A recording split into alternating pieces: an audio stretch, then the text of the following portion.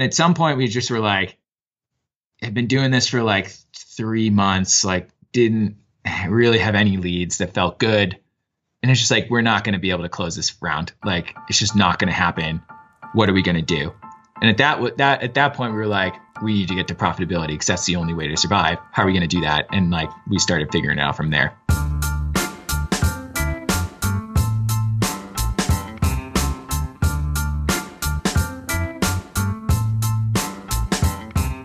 Ground Up, episode 21. That was Andy Cook, co-founder of Tetra, talking about their experience trying to raise seed funding last summer. The company that he and his childhood friend, Nelson Joyce, had built was running out of money, so they figured they'd go the same route as every other software company. But Tetra isn't every other software company.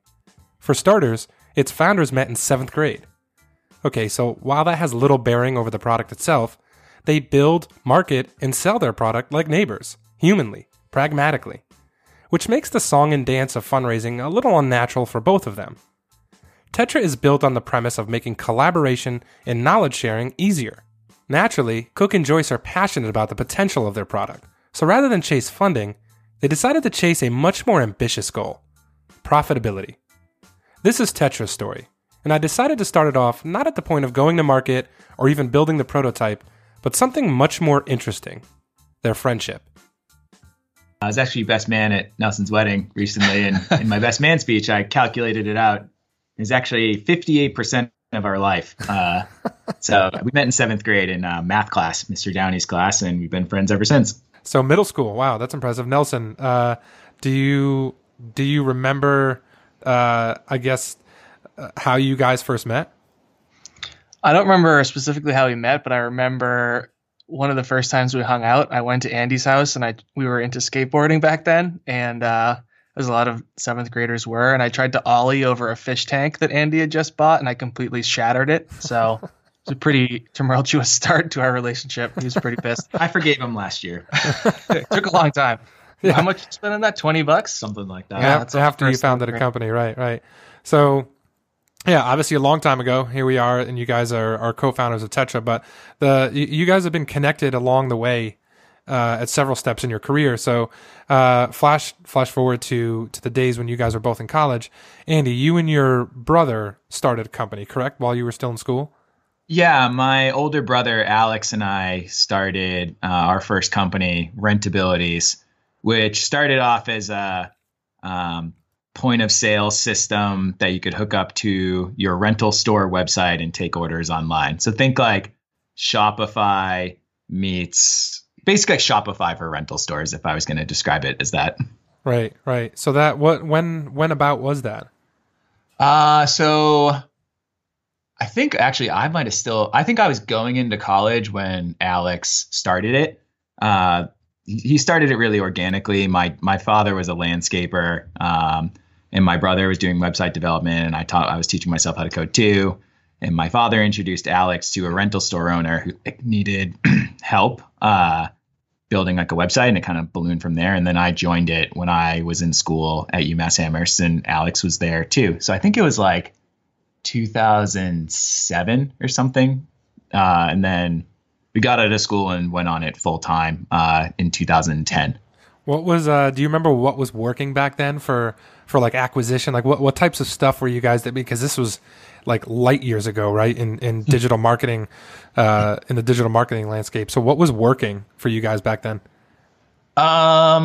So we ended up scrapping mostly the point of sale system just because it was too much work for 2 people. And we ended up pivoting to building a rental marketplace for stuff. So you could like come on the site, find all the local rental merchants who had items, check their availability, their pricing, and book it online without like ever calling a store. And our number one acquisition channel was actually SEO. That's how we grew basically the entire marketplace. And I do have a good story about that, how we did that, which I can go into if you think it's worthwhile. Yeah. Because SEO in 2007, 2008, much different landscape, little easier to rank, right? Yeah, it was a little easier. We had we had a really interesting system that we built up.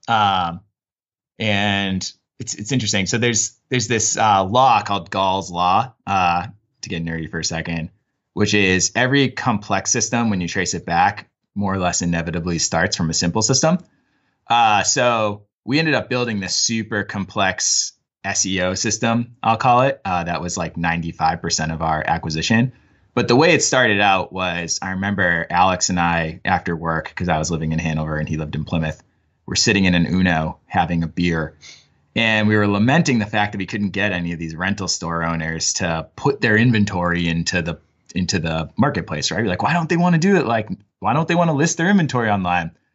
And I remember distinctly just being like, screw it, let's just put it in for them.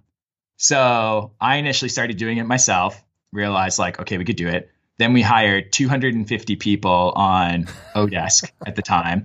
I put them through a training course. We took the top like 20 of them. And then we wrote another script to scrape down all of the rental stores that existed in the country in Google. And then we just give the rental stores to the Odesk workers and be like, input the inventory.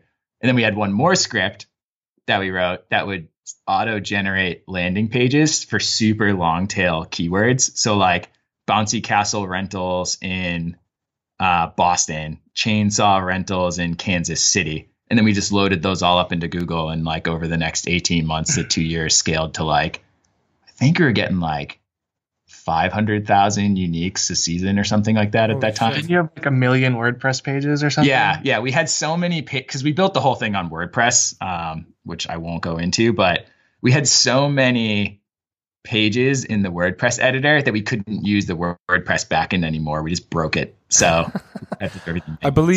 I believe later generations would refer to this as a growth hack. For the record, I hate that term, but yeah, I mean that. Growth hacking before it was cool. That's impressive. And eventually, at some point, Nelson, you joined too, right? As an intern. Yeah, when we were both in college at the same time, so I was always super, and I was a computer science major, so I was always super interested in what Andy was working on, and I would always ask him about it. And when I graduated, I was kind of looking for a job, and I think Alex or Andy, you were like, hey, why don't you come kind of hang out with us, do some work as like an intern? Like, we don't have money, but we'll pay you like, below minimum wage to just come in and hang out. $5 an hour. Yeah. So like, don't tell the feds. Yeah. So I did that for a couple months while I was looking for a job, and it was awesome because like I didn't know startups existed up until that point. So I was kind of brought into that world and like learned all this stuff. We used to listen to the what's that podcast called? We used to listen to Mixergy. We used to drive in to work every day because we worked out of the seaport. So we would drive in every day together, me, Andy, and Alex, and it'd be like a board meeting every day. We'd listen to Mixergy on the way in, and I kind of got exposed to that world, and I thought it was awesome. And so you were sort of looking for a job and interning with Rentabilities at the same time, and then an opportunity with HubSpot came up, right, Nelson? Yeah, I just happened to get an interview there. I didn't think I was going to get it. And like, I actually had Alex and Andy drop me off of my interview. I got in the car that day and I was like, hey, by the way, I have an interview at HubSpot. Can you drop me off like on the way into work? And they were like, okay, sure. So I ended up getting the job. I was an intern, but I eventually got, worked my way up into a full-time position there. But you had two offers, right? At one point before, when you were an intern at HubSpot, you had an offer at HubSpot, and then Alex and Andy also offered you a job too, as well, right? Yeah, it was like a complete coincidence, like I had left Rentabilities and the agreement was always like, we don't have money now, but like once we raise money, like we'll bring you back. Like that was kind of the agreement, and that's what I assumed. So I always assumed that HubSpot was going to be temporary. But coincidentally, they had Alex and Andy had raised money, and I got two job offers within 12 hours of each other: the full-time offer at HubSpot and the full-time offer for Rentabilities. And my boss at the time, David Cancel, kind of sat me down. He was like, this is because I was, it was a tough choice.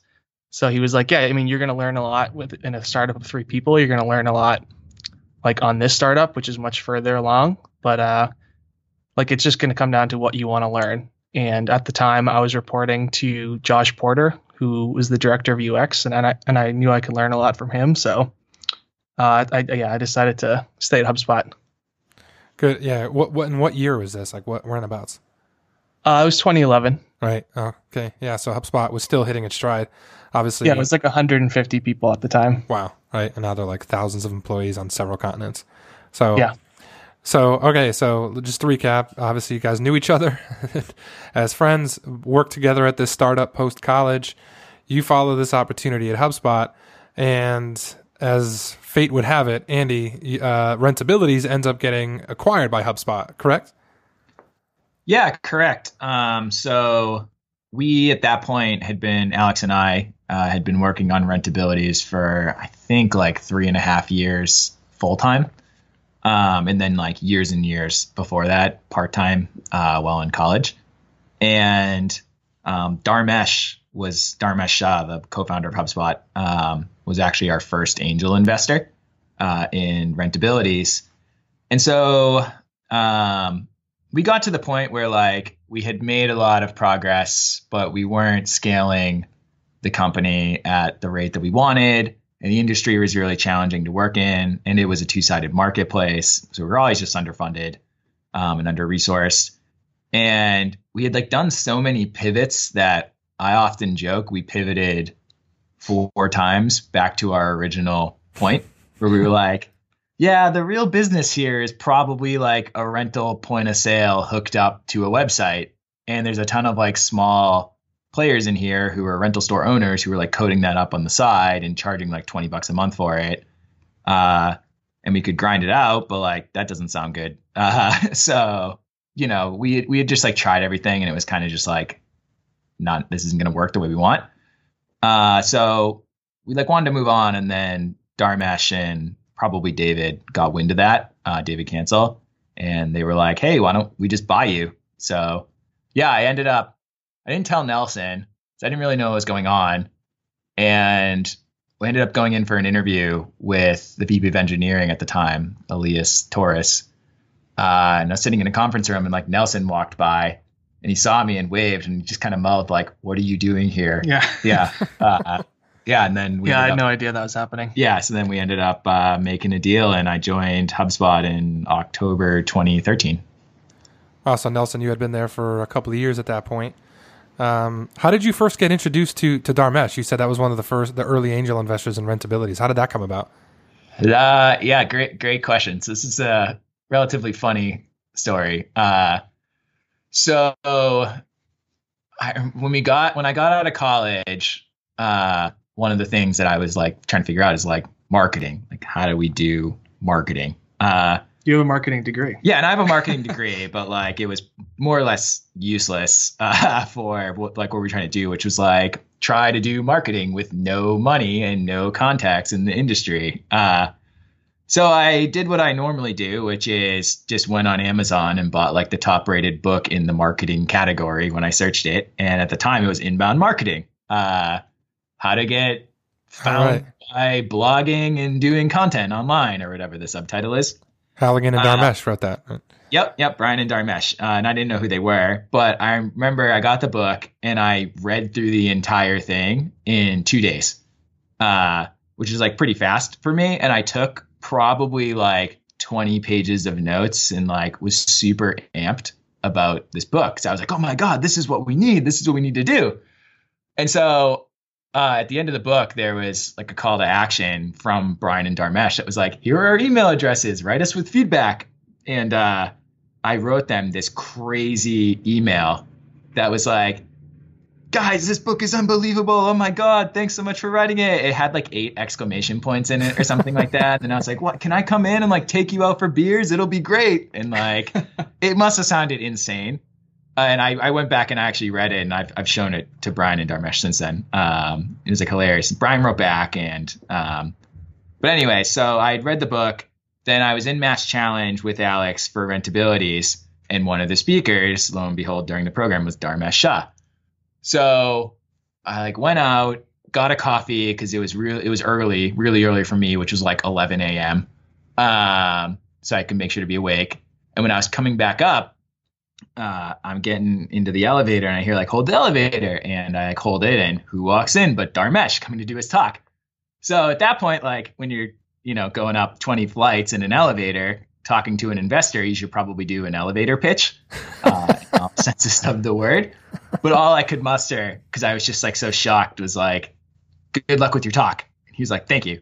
So then it got out, it was over, and I was like, I blew it. So anyways, then I listened to him talk and I took notes during the talk because it was great.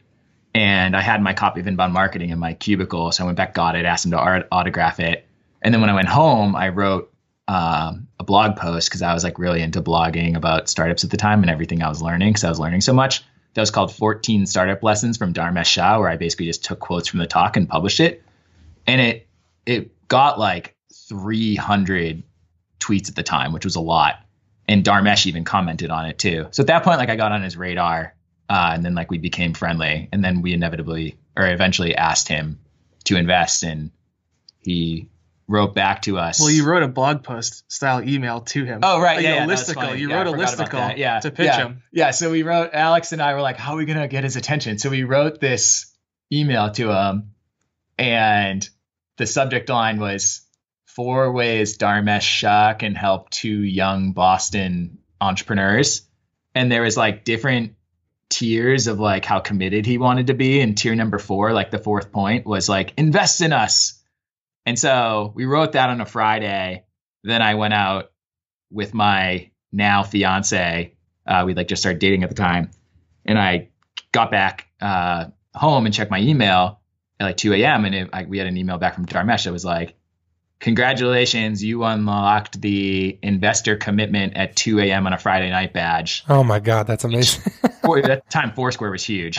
Not so much anymore. Very topical reference. Yeah, and I remember just like I was with Rachel at the time, and like we were so happy and like started dancing. And it was like a great moment. So that's how I met Dharmesh, and then we just like kept up with him over the years. So it's very organic, and yeah, that's how it happened. That's an amazing story. And then you end up getting acquired. So Nelson, after a few years of you working at HubSpot, Rentabilities gets acquired. Andy is now working for HubSpot. And how did you guys? So you guys started working together in collaboration at HubSpot as well. How did that come about? Yeah. So actually the day that they came in for that interview and I saw them, I got a call which is weird, from the VP of engineering at the time, Elias. After he interviewed them, he kind of called me and was like, hey, you know these guys, right? And I was like, yep. He was like, okay, if you help me like get them here, like you can work with them. This is like, that sound good? And I was like, that sounds amazing. Like I would love to work with those guys, you know? So once they did join, David Cancel, who was the chief product officer at the time,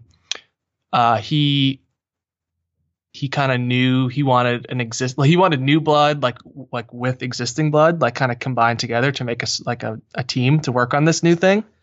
So he put me and Andy on the project, and all he told us was, okay, like you guys are going to work on this new project. It should be like cheap or free. It should do something with marketing, and like maybe it should integrate with WordPress. I don't know. And you have to use orange in the logo. And that was all he told us. So we were like, okay, like that sounds cool. So we had this charter to basically go build this new product for the low end of the market, which HubSpot like doesn't sell to. So yeah, we started off on that journey to build that brand new product, which was called Lead-In. So there was no name or anything. It was just make sure it's on brand. Everything else is up to you guys. They gave us the name. They were like, I guess that's and then they were like, and we have this domain Lead-In, Leadin. We think you should use it. Cool. So yeah, it was one of Dharmesh's like 10,000 domains that he owns. pretty loose limitations, right? Make sure it's orange. It's called Lead-In, and it's going to be free or cheap. Go. So all right. So Nelson, the both of you are now working together again. So I guess Nelson, how did you start? Like, what's that? What does that first step look like? Okay, we have sort of our marching orders. So where did you take that? Yeah, so I mean, the first thing we did was just like interviews with potential customers. So I think we spent probably 6 to 8 weeks just like getting people on the phone. And who were the who were they? Yeah, so it was small business owners who used WordPress. That was it, right? So like I think we wrote like a charter, basically, like here's our mission. I think I have a screenshot of it. It's like, our mission is to basically make marketing more accessible for small businesses. So with that in mind, we kind of went out and tried to find that target person, right? Like those small businesses.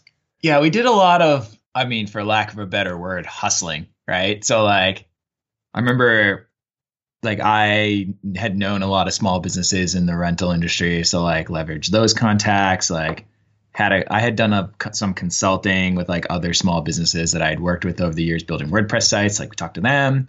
We went through all of our LinkedIn contacts and we were like, okay, who uses WordPress? And like reached out to all those people.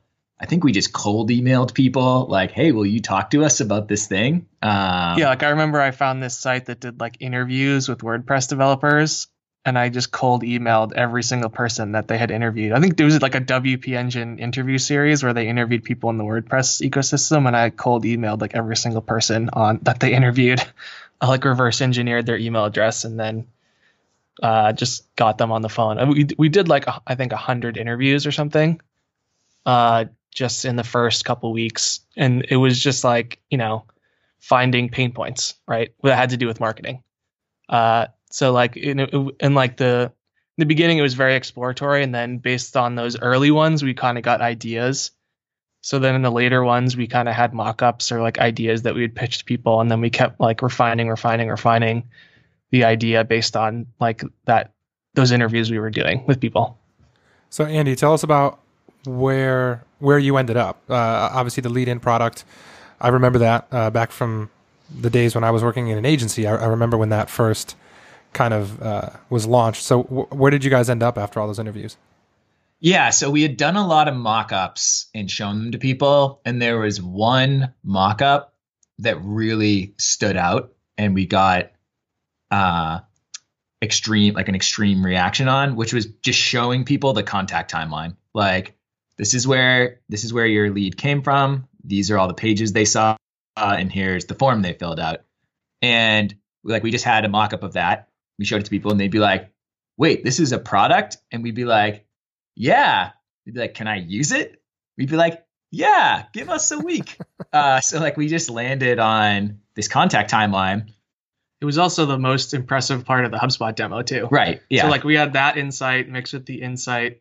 Like when people would do HubSpot demos, when the reps would show the person on the phone their contact record in HubSpot, like HubSpot's HubSpot account. So and that would always basically like blow people's minds. So it was like, okay, like not only is it interesting to like HubSpot customers, it's interesting to these people as well. So then it was like, how do we get this as quickly and as easily as possible for people? Like, yeah. Yeah. And I remember we were like, okay, this is it.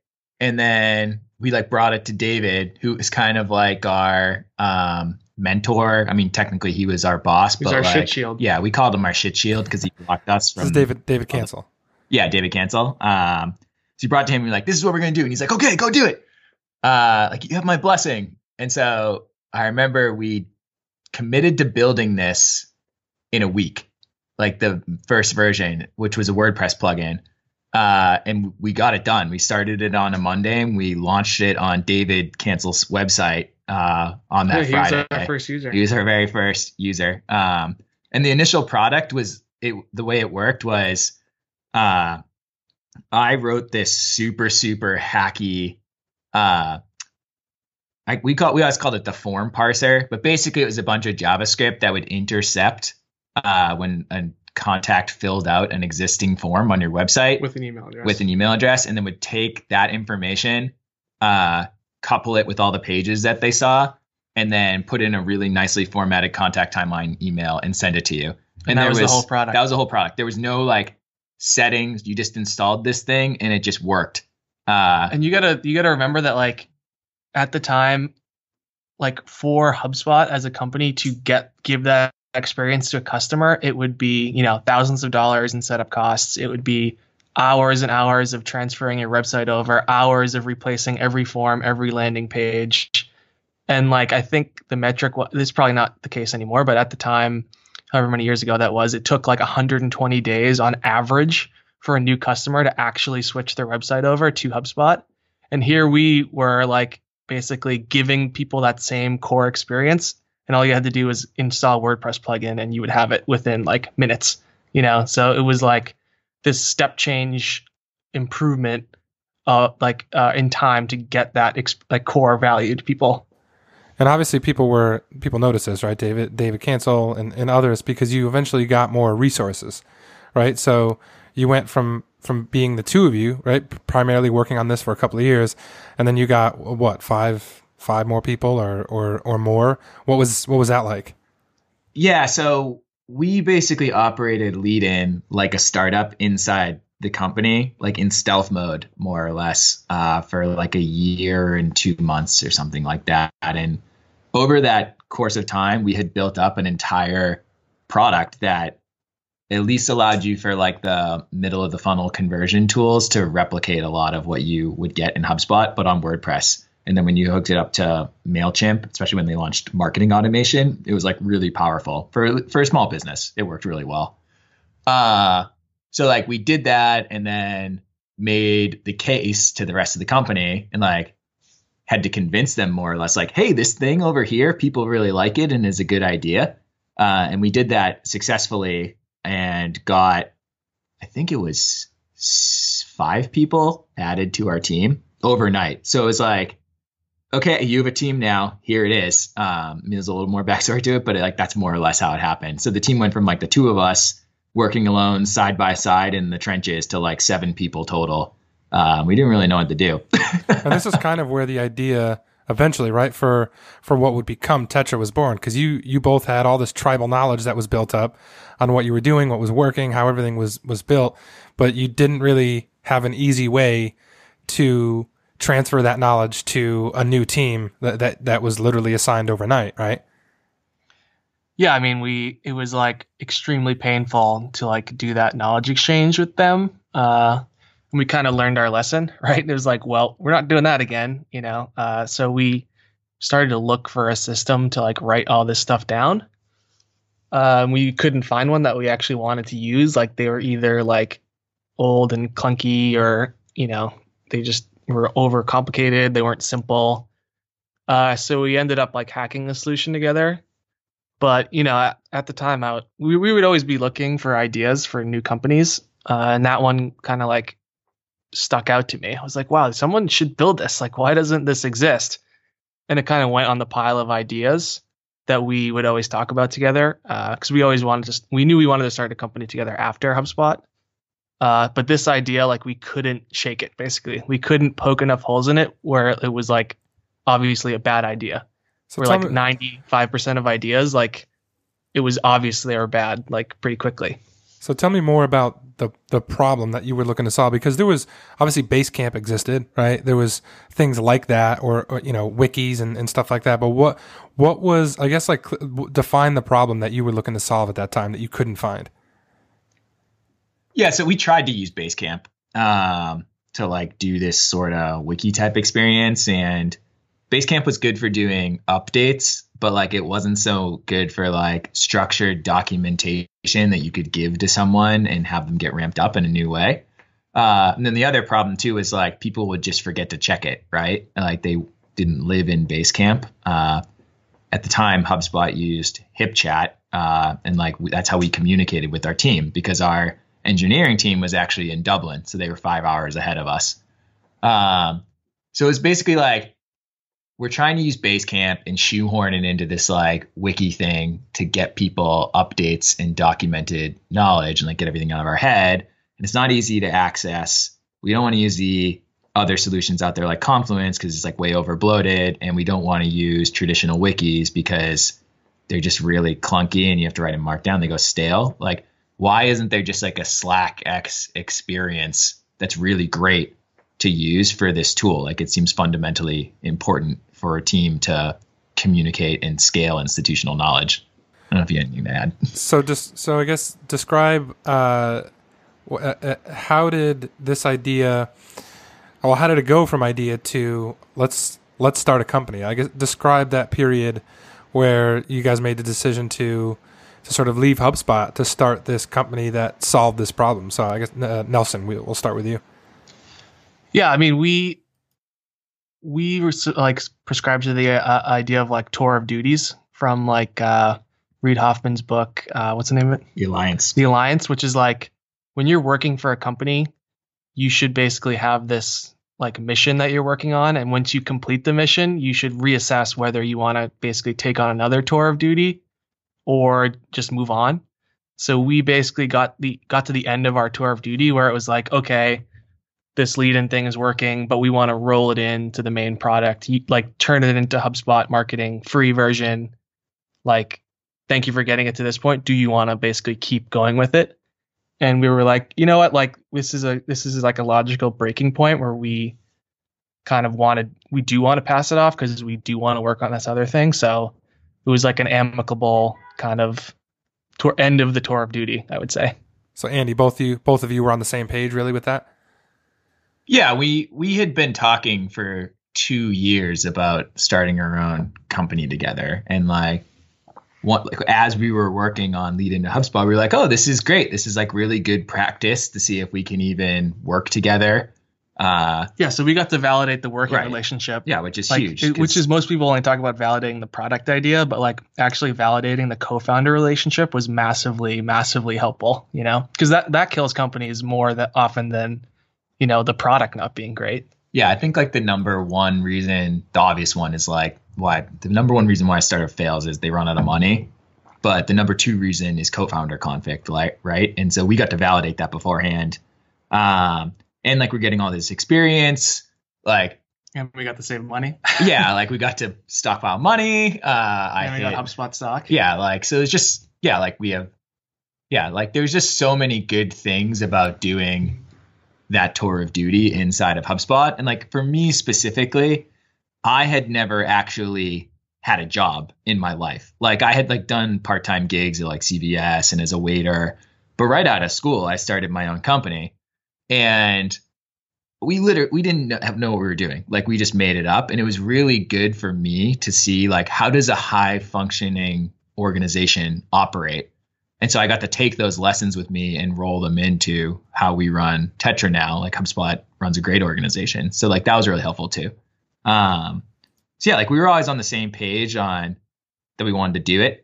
And that, like Nelson said, the timing was really good. Like we had this idea we were excited about. And then I distinctly remember too, like having this conversation with my partner, and it was like, okay, here's the deal. Like, what's the worst that can happen, right? Like we go do this, we give it 6 months, we totally fall on our faces, and we're lucky that we have skill sets that are in demand and the market is good for people like us. So like, worst case scenario is I just go get another job. Like, is that bad? And you're like, no. So we decided to do it and take a shot on ourselves. So then I'll add one more thing. Sure. At the time too, I was like 27 or something like that. Nelson's laughing because I can never remember my age. But I was basically like, I'd had the startup experience, had done the gig in HubSpot, and was like rearing to go. And it was like, okay, these are the years to make a bet on myself where like I have the skill set to do this and don't have all of the obligations that come with like having a life, right? Like kids or a mortgage or anything like that. So just like, this is a good time to do this. And this is something that I don't think a lot of startup founders necessarily think about, but like, and this isn't like a general rule either. It's just something you kind of want to think about. Is like, are you and your co-founder going to be able to weather the storm of like the ups and downs, and having the same like life situation and outlook, like just makes that a lot easier. Cause like you kind of have the same expectations out of each other too. So that helped a lot too. Sure. So timeline wise, this is what, 2015 ish before that? Yep. Yeah, it's October 2015. So you guys leave HubSpot to start Tetra. What did that first iteration of the product look like? And bring us up to speed on how that initial sort of prototype launch went and where that took you. Yeah, so I mean, we did literally the exact same playbook for Tetra that we did for Lead-In. I mean, it worked. So like, why change it, right? So we did the interviews, we did the mock-ups, we showed people, got people excited. We launched that first version very quickly, within a couple months. It was built on Slack though, or no, it's built on WordPress. Yeah. WordPress is like the reoccurring theme here. We basically rebuilt Basecamp. I'm wearing a WordPress shirt right now, actually. But anyway, we took like WordPress and hacked together a theme that like basically turned WordPress into a wiki. Like it has the posts, the comments, whatever, and then the categories. And then we gave that to people, and basically no one used it. Like people were excited about it, the idea of it, but we just didn't get good adoption on that initial version.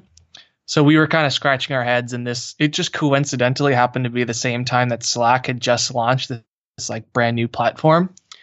So we were kind of looking at that, and we were like, this is interesting. Like, I wonder what building on their platform would be like. And at the same time, we were like, okay, everyone we talked to in the initial interviews was talking about Slack and how much they love Slack. So we went back to some people and we were like, well, what if it was like connected to Slack? Like, are you interested in that? And people were like, yeah, that would be amazing. Like, can I turn that on now? Right. And so we were like, okay, like this is interesting. Like, let's try to rethink the product in this lens, basically, like in the Slack first lens. So over the holidays, it was probably like, I think it was between like Christmas and New Year's, we literally rebuilt the entire product. We deleted the first version of the product and completely rebuilt a new one from scratch, like on top of all the Slack APIs. Yeah, we used their APIs as our back end and just built the front end. Yeah, so we basically just built a front end that would like access Slack files, and you could like organize them in like a wiki type thing. And so we were like one of the first apps in the Slack app directory. And we showed up first for like Slack wiki, like in the directory. And I think on Google, we started showing up first for that. And like right away, we got like hundreds of people signing up, like super excited about it, getting tons of feedback. So at that point, we were like, okay, like this is the idea, right? Like this is the right lens. This is the right angle for what we're trying to do. So like we need to double down on this now, you know?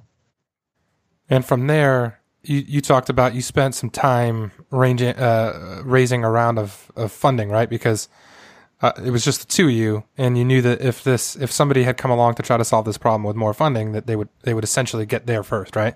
So you spent some time trying to raise funding. How did that go, Andy?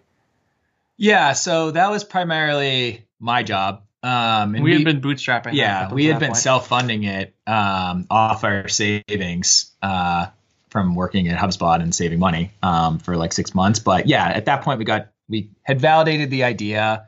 We were getting some like crazy signups from like Fortune 100 companies who were interested in doing this, using this product. So we were like, all right, we need to go raise some money. So luckily we had gotten to know a lot of the HubSpot executives who had worked there over the years. And we were actually able to loop in some early angel investors without a ton of effort, I'll call it. So the first person we actually got to commit to the round was David Cancel. So we had been planning to meet up with him, hear how Drift was going. So we went over to his office to drink a beer with him, I think. And like we're talking, we're catching up. He's the CEO of Drift now. The CEO of the Drift. He had left HubSpot to start a new company. And we were like talking, shooting the shit. And like, we're getting ready to wrap up. And he's like, okay, well, when you're raising funding, let me know. And Nelson and I had basically decided we were going to raise funding like that earlier that day. And so I knew that was the moment. And so I basically was like, well, we are raising funding. Are you in? And he just was like, yeah. And then I was like, how much? And he told us the amount. And so then I did what people tell you to do, which is like, you got to repeat it out loud, right? So it's like, all right, you're in for this amount. He's like, all right, I'm in. And we shook, and that's how we got our first commitment. So then from there, like Mike Volpe came in, who was super, super helpful with introductions, and he's just a great investor to have on your team. Mike brought in the Boss Syndicate, which is an angel list like fund where people who are deemed bosses in Boston, stands for like Boston operators or something like that, can pull in this funding. It's like a bigger check. I think it's like $250K.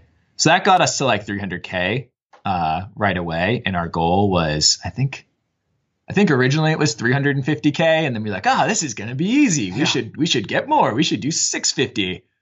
So we made a plan to do $650, and then just nothing happened for like 4 or 5 weeks. We couldn't get anyone else in, and it was just like super hard.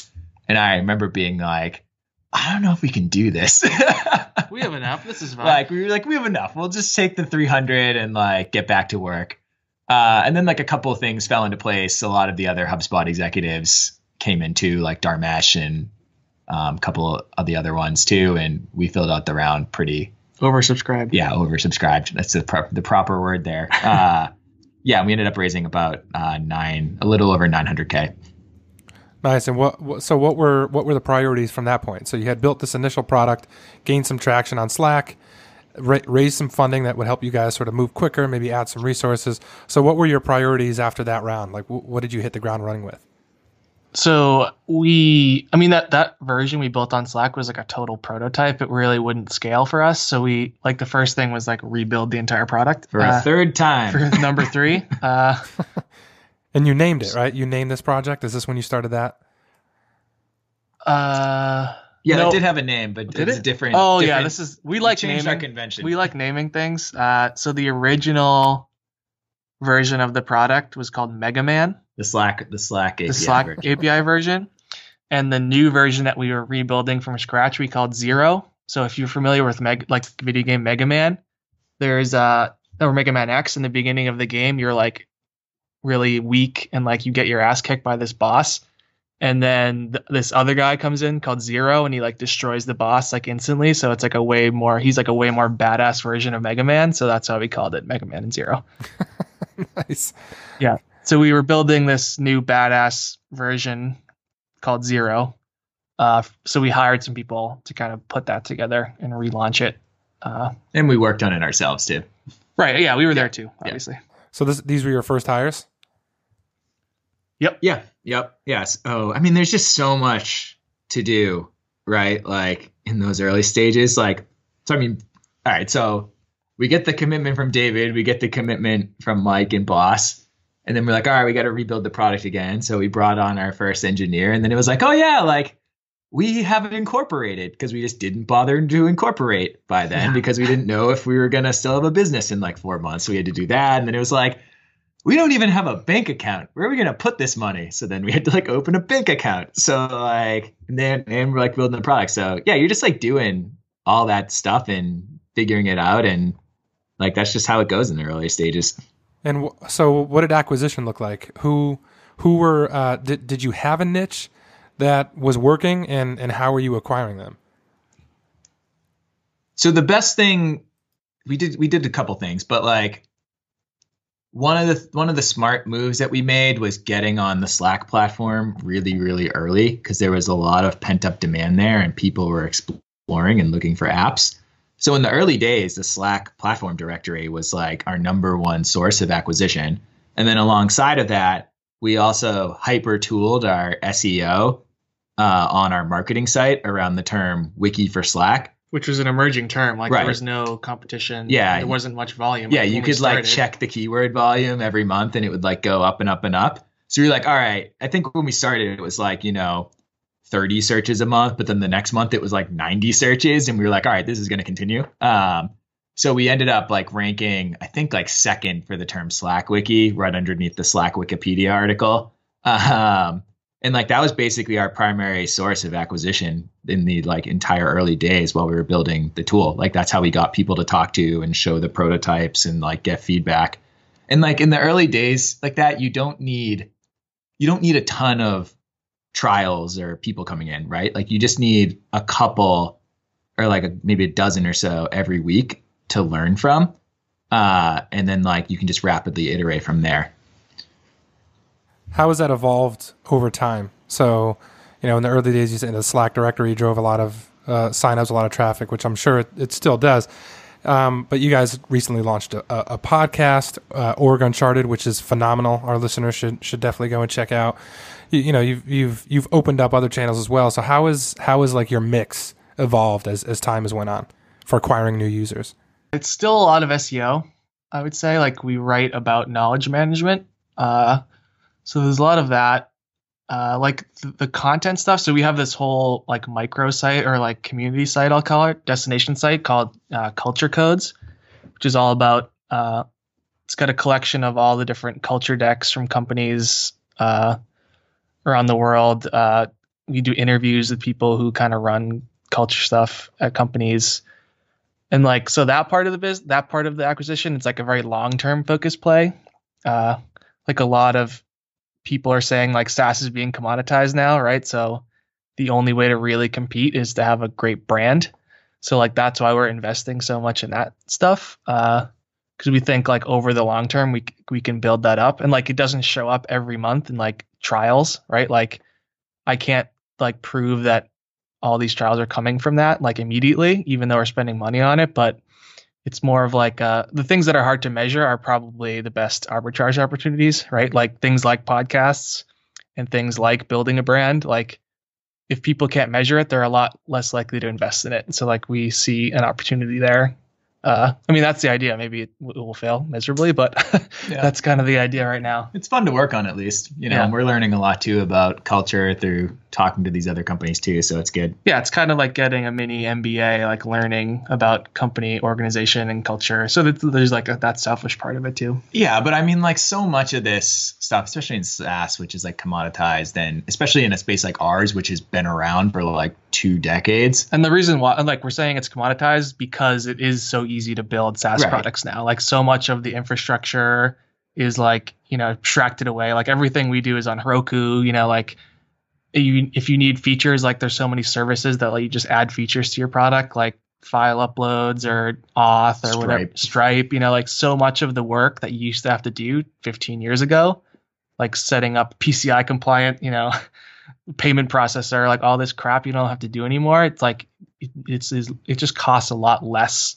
to start SaaS companies now. Yeah. And so like really the answer is just like, we just try stuff, so like a good example of that is a couple months ago, I was like, all right, people are asking questions about knowledge management on Quora. I'm just going to answer a bunch and figure out ways to organically weave links to Tetra into the answers. And like, lo and behold, I spent a few hours on that. And then that month we got like 15 new trials from Quora. It's like we just do stuff like that and just try experiments, measure them, double down on the ones that work, and kind of don't do the ones that don't really drive a good value exchange of like time to effort. For the short term stuff. Yeah, for the short term. And then that's like half of it. Yeah, and then we invest heavily in brand over the long term. So at some point, and Nelson, you had sort of told this story when we profiled Tetra a couple weeks ago on the DataBox blog. You had sort of reached a decision where, it was appropriate, or you wanted to raise more funding. And that didn't go the way you guys had planned, obviously, which led to, again, you guys like to name projects and double down, Project Gemini. So talk a little bit about that, Nelson, about that period where, and Andy, that period where you tried to raise more funding, how that went and what that led to. Yeah, I'll take that one because, again, my job was to go out and raise the funding.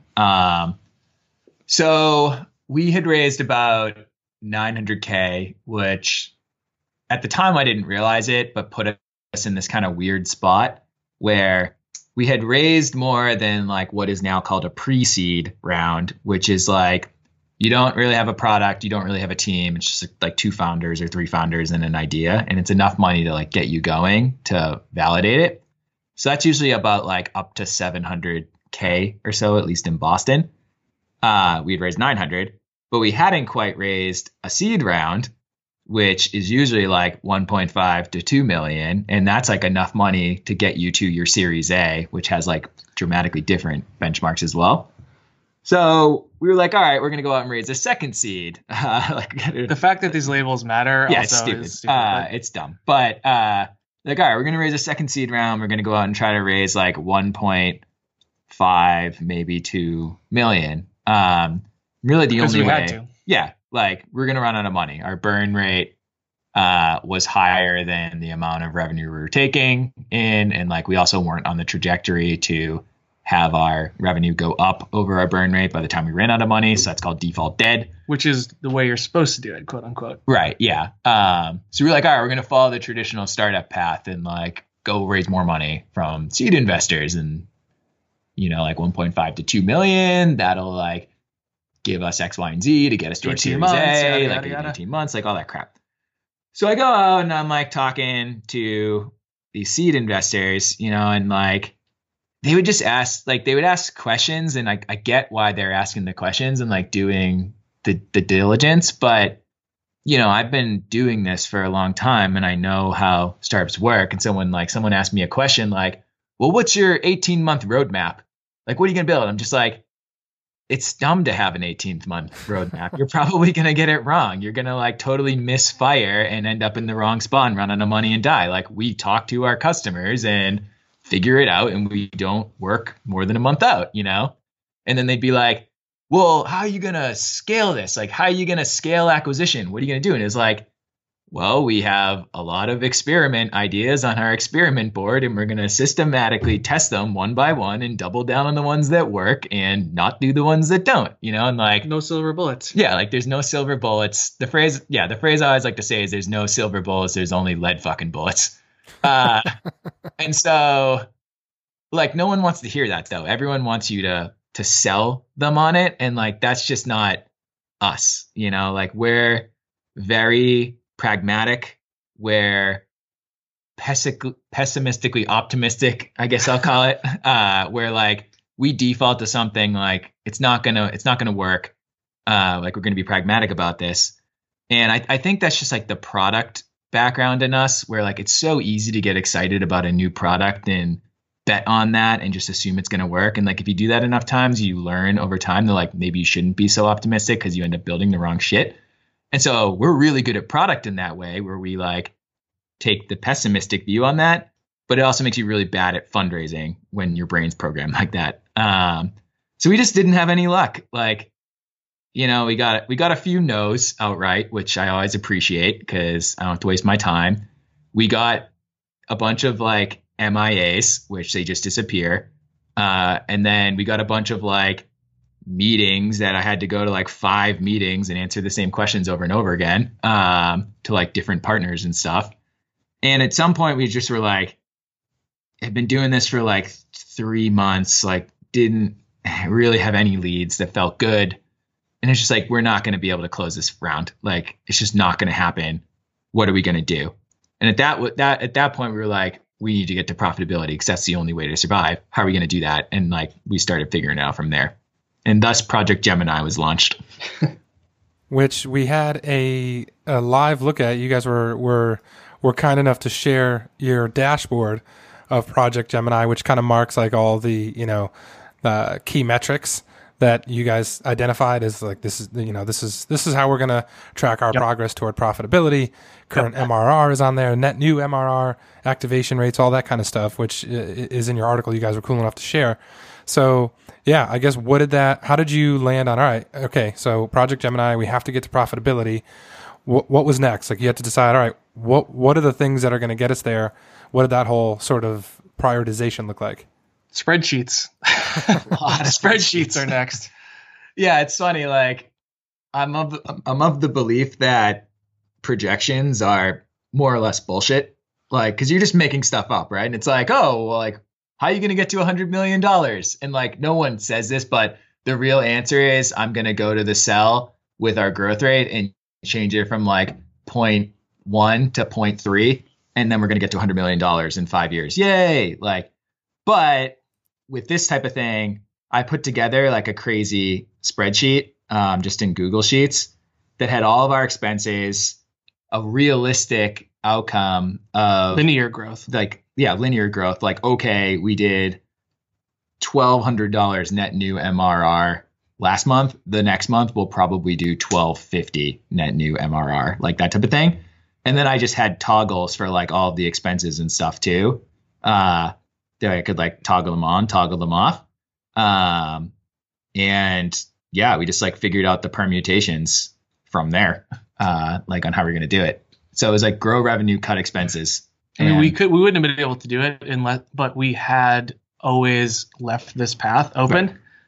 Like we never fully jumped into the grow or die thing, like, which probably is why we couldn't raise fundraising, but it was like, or one of the reasons why we couldn't, because we always kind of left that out for ourselves. Because like to us, failure is not having a $1 billion business. To us, failure is shutting down the company. And like that was the thing that we're not gonna allow to happen. So that was basically the worst case scenario to us. Whereas the case scenario to a VC is like your company isn't worth $1 billion in 5 years. The worst case scenario for most VCs is your company is us. Struggles along and never is a $1 billion company, but refuses to die, and they have to keep spending their time with you. And like a lot of them are pretty upfront about that. I think there's even a term for it too called zombie companies. So Nelson, you actually shot me an email, I think it was like last week, and you were like, great news, we were profitable this month. So yeah, I mean, I know we talked when we wrote the blog post, and you guys were sort of shooting for spring, right? As according to your projections, which those projections are bullshit, right? They're bullshit in a good way this time. Yeah, right. It's the opposite of bullshit. So this happened a lot sooner, right, than expected. Yeah, I'll take that one. So it happened sooner than we expected. So there's a couple of reasons there. One, we were able to cut expenses more and just like spend less money than I anticipated, which is always a good thing. Like most companies, like it's like revenue, but no one really talks about the other side of the equation, which is like cost. Like revenue minus cost equals profit. And so like if you're able to cut your costs dramatically, let's say by 50%, that's like increasing your revenue by 50%, right? It's a lot easier to cut costs and increase our revenue. So we cut costs faster than expected. We also grew revenue faster than we expected too. Like we had our third best month of net new MRR ever.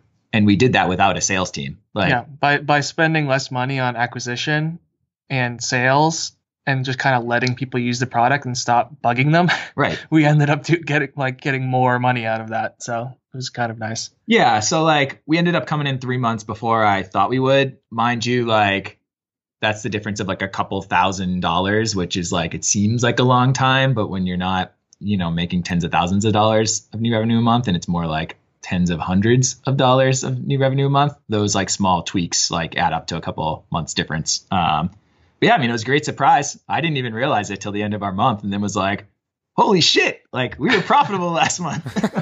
Well, congratulations. I mean, that's massive. Congratulations. Thank you. And, you both have talked a lot about like vision and what success looks like and how that's, the VC mentality has contradicted that, which you're not the first one that's been on this podcast that said that. So I guess I'll end here by asking you both this question. And Andy, we'll start with you. Is what is the vision for Tetra? What will success, as defined by both of you, look like? I mean, it's evolved over time. Like originally, when we started the company, the goal was to bootstrap it and never raise funding, and to get to $10,000 MRR so we could split that down the middle and never have to get jobs again, right? Like that was the original version of success. It's become more ambitious since then. Like for me, success is waking up in the morning every day, loving going to work on the problems that we're solving, loving the team that I work with because they're smart and ambitious and I get to learn from them. And then we're also working on a product too, which I think can actually have, and I know like everyone always jokes like we're changing the world, but like I think Tetra actually could have like a fundamental impact on the lives of thousands of people as more companies use it. Cause like you spend a third of your day at work, 50% of your waking hours typically, and most people hate their job, right? And like the reason why is they don't know why it is the things they're working on, and they're not empowered to make good decisions. And like Tetra actually helps companies do that, right? They help disseminate information through the companies so people know why they're making decisions, and then give people the power to make the decisions and report them back to whoever they need to. So it's just a really awesome mission that like pumps me up to work on. So if I got to do this for the next 25 years, that sounds awesome to me. Nelson, what about you? Yeah, I mean, for me, it's like if you looked, like, if we did go the other path, it's like, what's the best case scenario? It's like, okay, well, I would get, like, we would have some exit, right? Either go public or get bought, and I would get a bunch of money, and then I would start a company again. So like I would literally end up in the same exact spot, right? So I've just decided, like, well, I'm just gonna skip all of that and just like keep doing what I'm doing now because I like doing it. You know, like I like running the company, I like building the company, and as long as I'm doing that, I'm happy. You know, I don't need some crazy destination to satisfy me. Like, this is satisfying. You know, as James Taylor says, happiness is enjoying the passing of time, which that's what I think we're doing now. I think that's a hell of a way to end, right? James Taylor quotes. I mean, that's we can't do better than James Taylor. Nope. Well, thank you both for coming on here. I love the story. Loved it. You know, Nelson, when you and I talked a few weeks ago, super excited to have both of you on, though, to talk about sort of the origins, where you're headed, and some of the challenges. But this is a great story. Super happy for you guys. Congrats on profitability a couple months earlier than expected. I'm just looking forward to the updates. You know, like maybe we'll have you back on Ground Up in 6 months or a year and see where you're at in regards to your vision. But this was great. Thanks, Andy. Thanks, Nelson, for coming on and being so honest about everything. So this is great. Yeah, I'm gonna give one more CTA and call to action. At HubSpot, we always used to joke it's not a good presentation without a CTA at the end. So you said that you love seeing the updates, so we actually decided that we're gonna start publishing our monthly updates to our investors publicly. So we're gonna do that on Tetra. We don't have a good space for it yet, but probably just like by the time you're listening to this, by the time you're listening to it, tetra.co/blog or updates, one of those two. Well, but anyways, tetra.co/blog. Decision made /blog. So yeah, we'll have our updates on there so you can follow along with the journey as we build a big company. Shoot me the link. I'll include it in the show notes and the blog post that we write to promote this, and I'll throw it in there so everybody can follow along. Sounds good, man. Awesome. Thanks for having us on, and cue James Taylor music. Yeah. Right. I don't know if we can get the copyright for that, but to all our listeners, imagine James Taylor playing as we exit here. Right now. Yeah, there we go. Singing it. All right, see you. Thanks.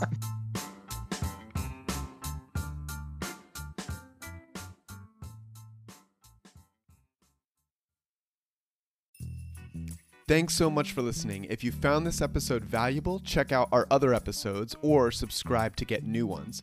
If you want to support the show, we'd love for you to leave a review or share it with someone. And if you want a tool to help you track and improve your business performance, try Databox, free at databox.com.